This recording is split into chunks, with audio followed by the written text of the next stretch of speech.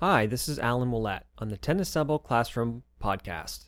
And what I have for you here in this episode is from a mini course called Tennis Elbow 101. What you're about to hear is the audio from one of my Tennis Elbow 101 video lessons. But if you'd prefer to watch the videos instead, and you're not already a subscriber to this course, look for a link on the page with this podcast, and that link will take you to the sign-up page. Or just go to tenniselbowclassroom.com if there's no link visible. I'm including several of the Tennis Elbow 101 course lessons here in this podcast series, but not the first two because they're so visual. In those lessons, I show you how to test, assess, and diagnose yourself, first for tennis elbow and then for golfer's elbow in the second video, and you really need to see what I'm demonstrating for it to be useful.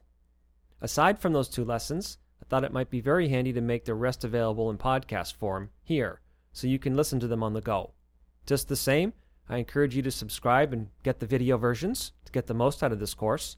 And while you're at it, please subscribe or follow this podcast if you're listening to it on iTunes or some other podcast app, and leave me a favorable review if you find this helpful. Thanks in advance, and here comes your Tennis Elbow 101 lesson. Hi, this is Alan, your Tennis Elbow tutor, with your next installment of Tennis Elbow 101. Now that we've taken an overview of golfers and tennis elbow in the previous video, we're going to talk about what causes this stubborn, annoying injury, especially about what happens in your muscles, because this seems to be somewhat of a blank spot in the current view. What's the insidious process by which repetitive motions, whatever they are, whether they're related to, work, tennis, golf, or gardening, end up injuring you and causing you pain? First of all, golfers and tennis elbow are muscle and tendon injuries. And although the tendon is where the most serious part of the injury is, and what essentially defines the injury, let's make sure that we understand what the difference is between a muscle and a tendon. Why does that matter? Because although muscles and tendons are two parts of the same unit, they're made of different materials and they have different purposes. Another big difference is that they heal at different rates. Tendons, unfortunately, heal much more slowly than muscles. So what's a tendon exactly? Our tendons are like the cables that connect our muscles to our bones. Most muscles have a tendon at either end, and the muscles in the middle, and the tendons connect it to the bone at each end. And when a muscle contracts, it pulls on a bone, and that moves the joint.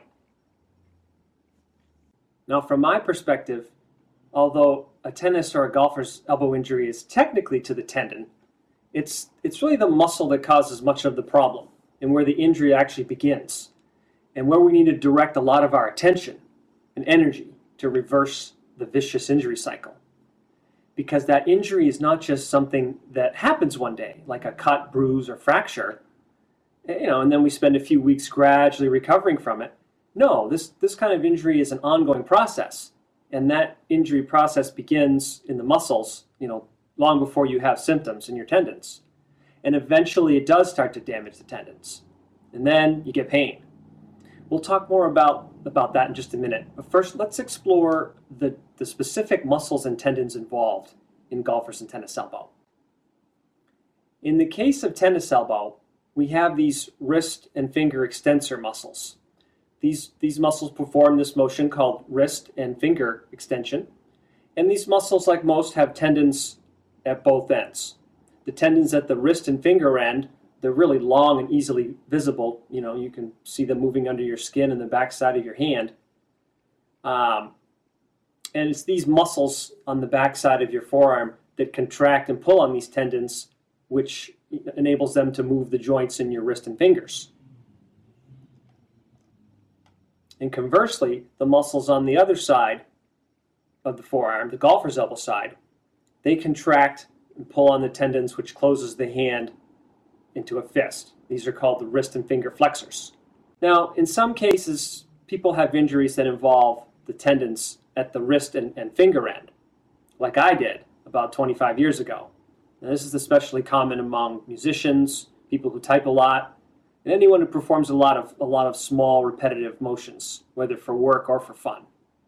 But if you have golfers or tennis elbow, your injury is at the tendons at this end. If you have tennis elbow, it's the tendons at the elbow end of your wrist extensors that are injured. And most of your pain is at or just below where those tendons attach to your lateral epicondyle. And it should have been especially painful there when we did the tests in the tennis elbow assessment video. If you have golfer's elbow, we're talking about the tendons at this end of your wrist flexors. And you have pain at or just below the lateral epicondyle here. And it should have been painful here when we did the assessment tests in the golfer's elbow assessment video. In either case, these tendons on the elbow side, the origin side, are very short, and they're a lot less obvious. You can't really see them distinctly like you can see the long tendons of the fingers at the finger end. At the elbow, they're less than 1 inch long, maybe only about 1/2 inch or 1 centimeter or so. And what we have here are the anchor points on these bony knobs where these tendons all come together and attach. At the lateral epicondyle, tennis elbow spot, or at the medial epicondyle with golfer's elbow. And these are very small, precise areas, but they can really feel big and angry when you're injured and hurting like hell. But we're not going to talk about these tendons, which are at the epicenter of the injury, just yet. We're going to get into the nature of the injury and what happens to these tendons in the next video. Because before we go there, we need to really lay the groundwork in the muscles. So here's my perspective on how this nasty, vicious injury cycle gets started. It seems obvious to me that the process begins in the muscles. These muscles are gradually overworked and they gradually become tight and restricted and shortened. And since these muscles are constantly pulling on their tendon origin attachments, this eventually reaches a threshold that starts to hurt the tendons. Now, we're not just talking about muscle tension here. Muscle tension, it comes and it goes. And you can be tense one minute and relax the next. What we're talking about is when layers of muscle basically start sticking together. Muscles sticking to other muscles next to them. And this is something that gradually happens, to all of us as we age. And it's one of the reasons that over time that we lose flexibility, as we get older, especially if we don't do anything to minimize or prevent it. Things like exercising the right amount, the right way, practicing yoga, stretching regularly, eating a healthy diet, and staying hydrated. And muscles that are under a lot of strain and have a lot of load on them, or even have even more of a tendency for this to happen. And what we're talking about is a slow, progressive process where fibers are gradually sticking to other fibers, and the muscle slowly gets more and more restricted, losing its flexibility and strength. And these stuck areas are called adhesions. And to help you visualize the result, we could compare the adhesion formation process to scar tissue. Like when you have a cut or a tear, say you cut your finger, you sprain your ankle, a lot of scar tissue is going to quickly form during the healing process to repair the damage. Whereas adhesions form slowly due to their buildup of tension, overuse, and other factors. Often over a larger area throughout the whole muscle.